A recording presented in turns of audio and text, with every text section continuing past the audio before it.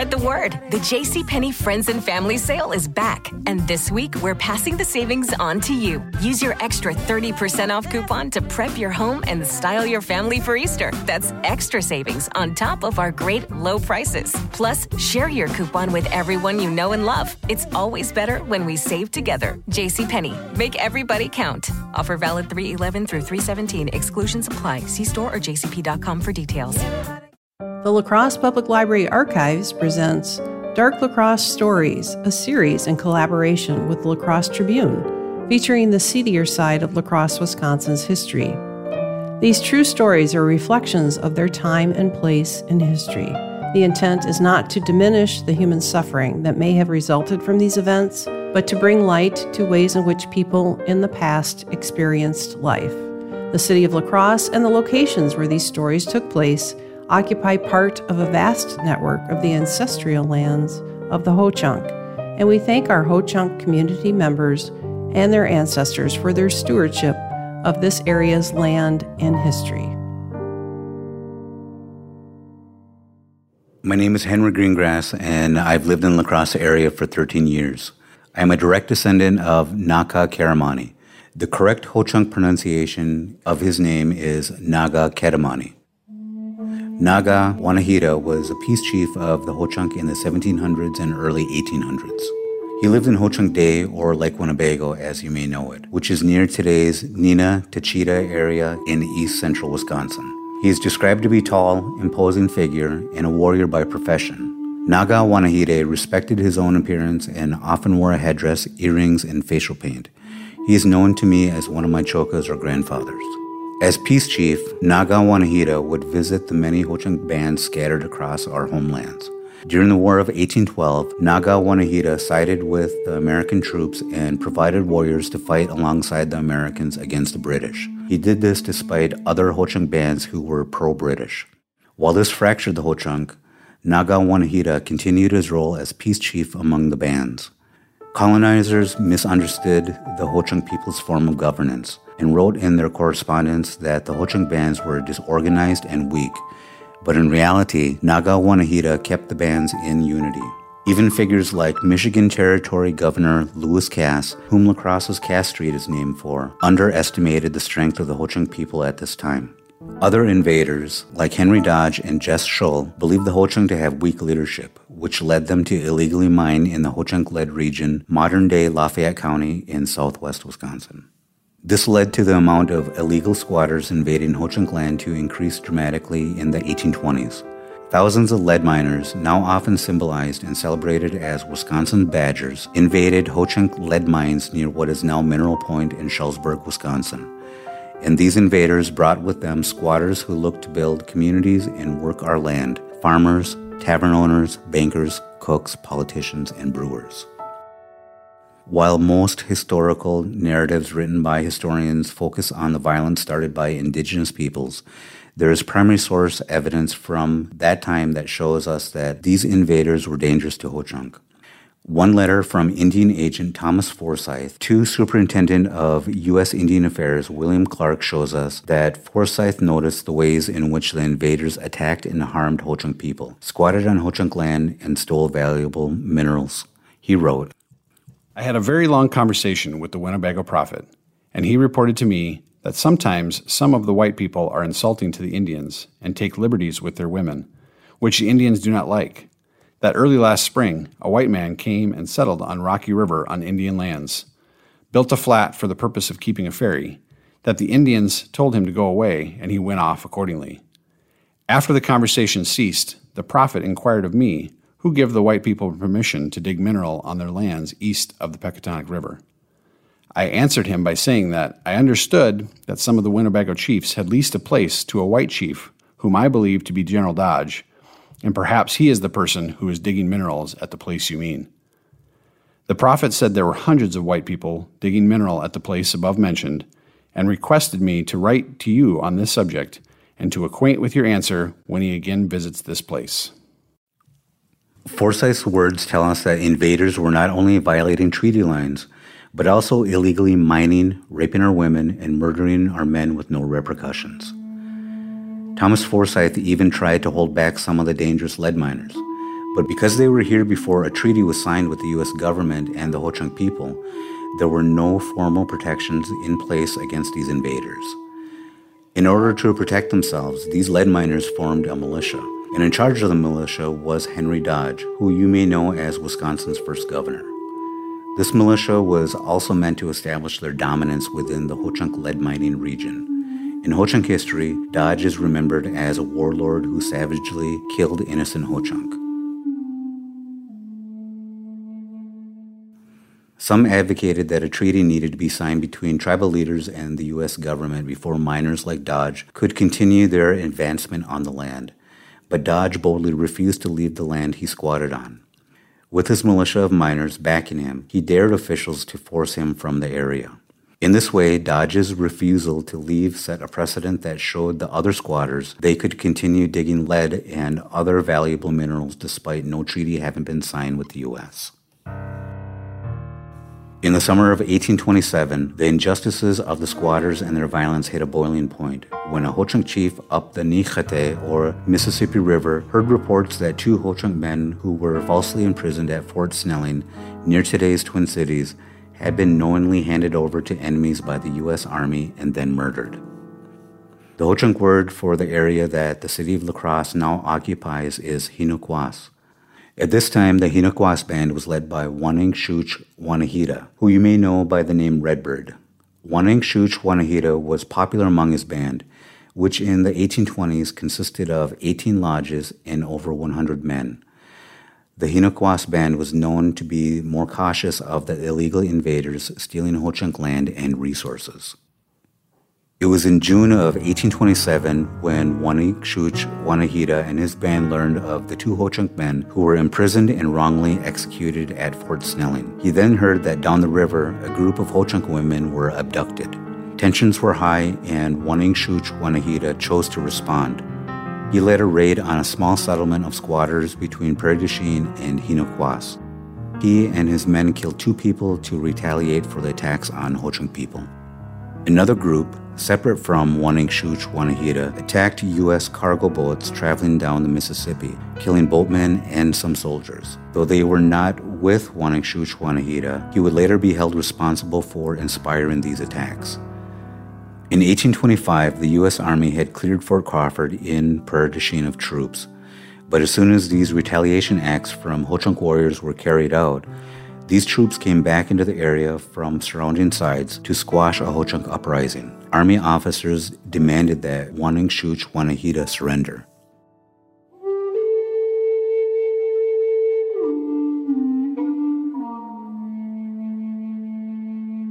Today, his actions are referred to as a resistance, and sometimes this clash is referred to as the Winnebago War. This reference is a misnomer, as Waneng Shuch Wanahita was not sanctioned by the peace chief Naga Wanahita before he led this raid. When Naga Wanahita learned this, he requested a meeting with Waneng Shuch Wanahita. As peace chief, it was his responsibility to take action when he saw potential dangers or conflicts come for the Ho-Chunk people. Naga Wanahita advised Waneng Shuch Wanahita that the U.S. government would hold the entire Ho-Chunk people responsible for this unsanctioned attack and convinced him to surrender to American authorities. Waneng Shuch Wanahita surrendered, admitting that his raid was not sanctioned by Ho-Chunk leadership and he would be tried solely. Waneng Shuch Wanahita was sent to prison in the fall of 1827 at Fort Crawford in Prairie du Chien.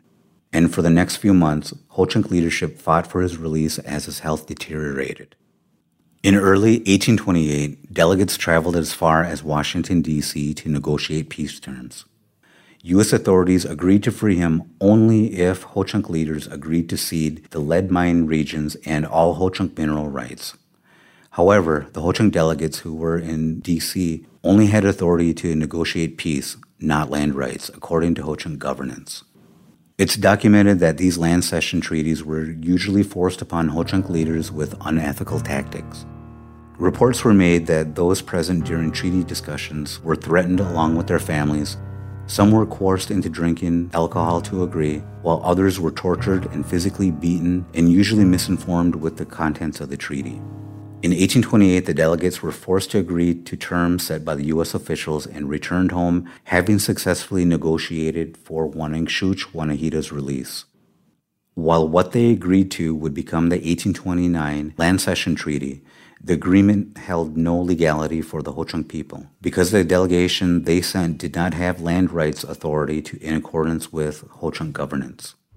In the end, U.S. authorities didn't release Wanengshooch Wanahita, and he died of dysentery in prison in February of 1828 without a trial.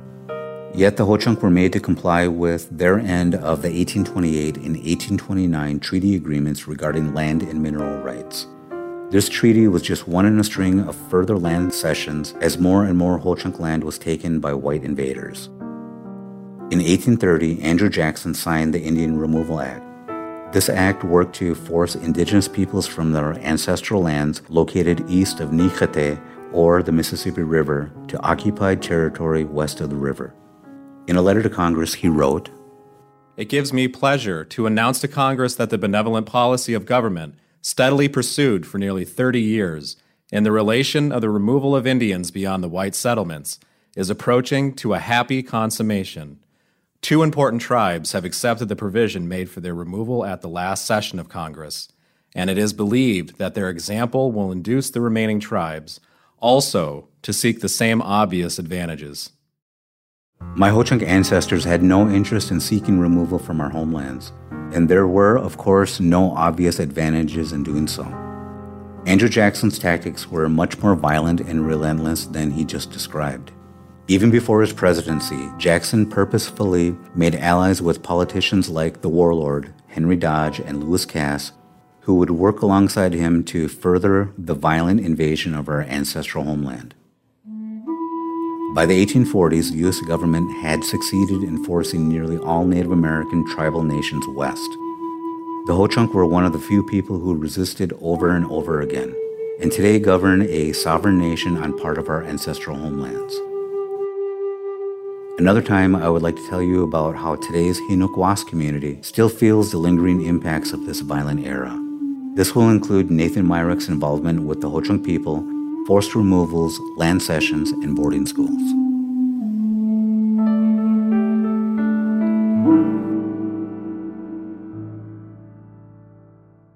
And now I'd like to welcome in Jenny DeRocher, archives librarian, who along with Henry Greengrass, citizen of the Ho-Chunk Nation, did the research for this story. Archival record-keeping in the U.S. today stems from Western, colonized, and capitalist practices. Records are meant to track ownership of land and property, track people, memorialize events, and create legal documents to protect people's property and wealth. These are all things that were brought to what we now call the Americas when Europeans colonized the land starting in 1492. This means archival repositories largely capture history from the colonized perspective. All primary and secondary sources have biases laced in, whether they are sensationalized newspaper articles, correspondence, property deeds, or early histories written about the state of Wisconsin. Archivists have a phrase to communicate this idea. Archives are not neutral. What this phrase means is that no primary source escapes a biased author, and no archival repository has escaped a biased record keeper or archivist in its history. These biases include sexism, racism, xenophobia, homophobia, transphobia, classism, among other prejudices that are steeped into our society's systems. Archives and primary source evidence are inherently political in this way, and all interpretations of history are as well, no matter the author or publisher. This is important to understand when it comes to any Dark Lacrosse story, but especially this story. When studying what is usually classified as early Wisconsin state history, but could also be described as the invader period, or the violent colonization of Ho-Chunk land, it's important to acknowledge what primary source evidence exists for this time period is few and far between. There were no local newspapers, and there were only a few thousand invaders involved, and not all of them were literate. The people most likely to create records and have them still preserved today in archival repositories are the main political shakers at the time, like Andrew Jackson, Lewis Cass, William Clark, and Thomas Forsyth, who all had a lot on the line. And these men were actively working to eradicate indigenous peoples from their homelands, so their side of the story should always be questioned. Yet many historians who have studied this period for the past 150 plus years have written from these perspectives as pure fact. While Jenny and I worked on the script for the story, we struggled with the secondary sources available to us. Often in books that talk about my ancestor, Naga Wanahida, his name is spelled phonetically and incorrectly. In the Ho-Chunk language, Na means wood, and what makes this word a name is adding ga to the end. When we refer to someone who has passed, we add Wanahida after saying the person's name. Kedamani means Skywalker. It's not a surname, but instead acts more like a title to signify the hereditary peace chief who comes from the Thunder Clan. The Kedamanis were historically the hereditary peace chiefs of the Ho-Chunk until 1845. Naga Wanahida was a Kedamani, but this was not part of his name. Yet often in today's secondary sources, Naga Wanahida is referred to as Naka Karamani. This is because of how it was misunderstood by the colonizers, who first interacted with him. They wrote down the name as they heard it and attached his title as his surname. And these primary sources survived and were used in researching secondary sources, usually by non-Ho-Chunk historians. In this way, not only is the true identity of Naga Wanahida lost and misunderstood, but the Ho-Chunk language and culture are not appropriately or accurately portrayed. We must even question the way he is physically described. Was he actually imposing, or is this just how the colonizers viewed him? Perhaps he was simply confident and carried a large presence. Perhaps the colonizers are simply projecting their own views and biases in these primary sources. Why does a negative word, with a connotation that he should be feared, have to be relayed in secondary sources? This is why indigenous oral traditions should be as revered as primary source evidence. As Jenny described, all primary sources have biases. So why is oral tradition so discredited, but a memoir isn't? White historians and archaeologists have long told indigenous peoples that our versions of history are wrong. Yet oral traditions hundreds of years old are typically more reliable and correct than primary source evidence. Another example of misconceptions in our nation's history doesn't come from historians or archival evidence, but from our own family lore. One reason I was particularly interested in this episode's topic was because, like our narrator Henry Greengrass, I too am the descendant of an important character in this story, the invaders. My great-great-great-grandparents and their extended family were some of the invaders who squatted illegally in what is today Lafayette County. My ancestors were farmers. I grew up hearing the story of how lucky I am to be here because my ancestors escaped war in Europe, floods and famine in Canada's Red River Colony, and a treacherous journey to Wisconsin. On this journey, they even passed through Fort Snelling, where they were welcomed in to rest and regain their health during the winter of 1827, just a few short months before the Ho-Chunk men who were imprisoned and wrongfully executed at Fort Snelling. My ancestors were likely told of a bright future in the Wisconsin Territory, which was going to be a profitable location because of the rich lead minerals. By the time they made it here, later in 1827, 2 family members had died from the harsh journey. What didn't make it into the family lore was that my ancestors and all their friends and neighbors lived on that land illegally. No treaty had been signed between the Ho-Chunk and the U.S. government to give them permission to build a house or begin working the land and planting crops. Nor was it ever mentioned in family stories that my ancestors had involvement in the violence committed by Henry Dodge and his militia. I imagine that the men in the family, like my great-great-great-grandfather, a French army veteran, would have at least been asked to join the militia. There's just simply no way to know this. Perhaps he wasn't involved, or maybe he was, but this piece of history was left out of the family lore. And I think it's common that we want to remember our ancestors in a positive light. Regardless, the militia's violence was escalating just a few miles away from the family farm.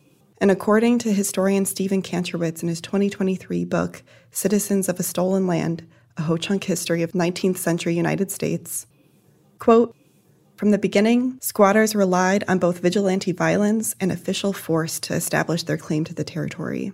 First, the squatters threatened, beat, or murdered those who resisted them. It was fruitless to call out the army to restrain the squatters," unquote. Kantrowitz then quotes anthropologist Anthony Wallace, quote, "The settlers were the militia," unquote. I think it's important to remember that perhaps my ancestors, survivors of a brutal immigration journey, may not have understood the indigenous rights to these lands that they were trying to farm. Nor would they have understood why my friend Henry's ancestors attempted to protect their homelands and land rights once invaded illegally. They were part of a system being told that this land was available for taking, but that doesn't mean that they didn't take part in a movement to eradicate Indigenous peoples. I understand that my ancestors struggled, but they still took advantage of and profited from people who were murdered around them. So while I am thankful for being alive today, I'm also capable of recognizing my family's role in this history. And I'm thankful that Henry is here, alive today, and we're able to talk about our family history and together figure out ways to share Wisconsin's history with you. Thanks for listening.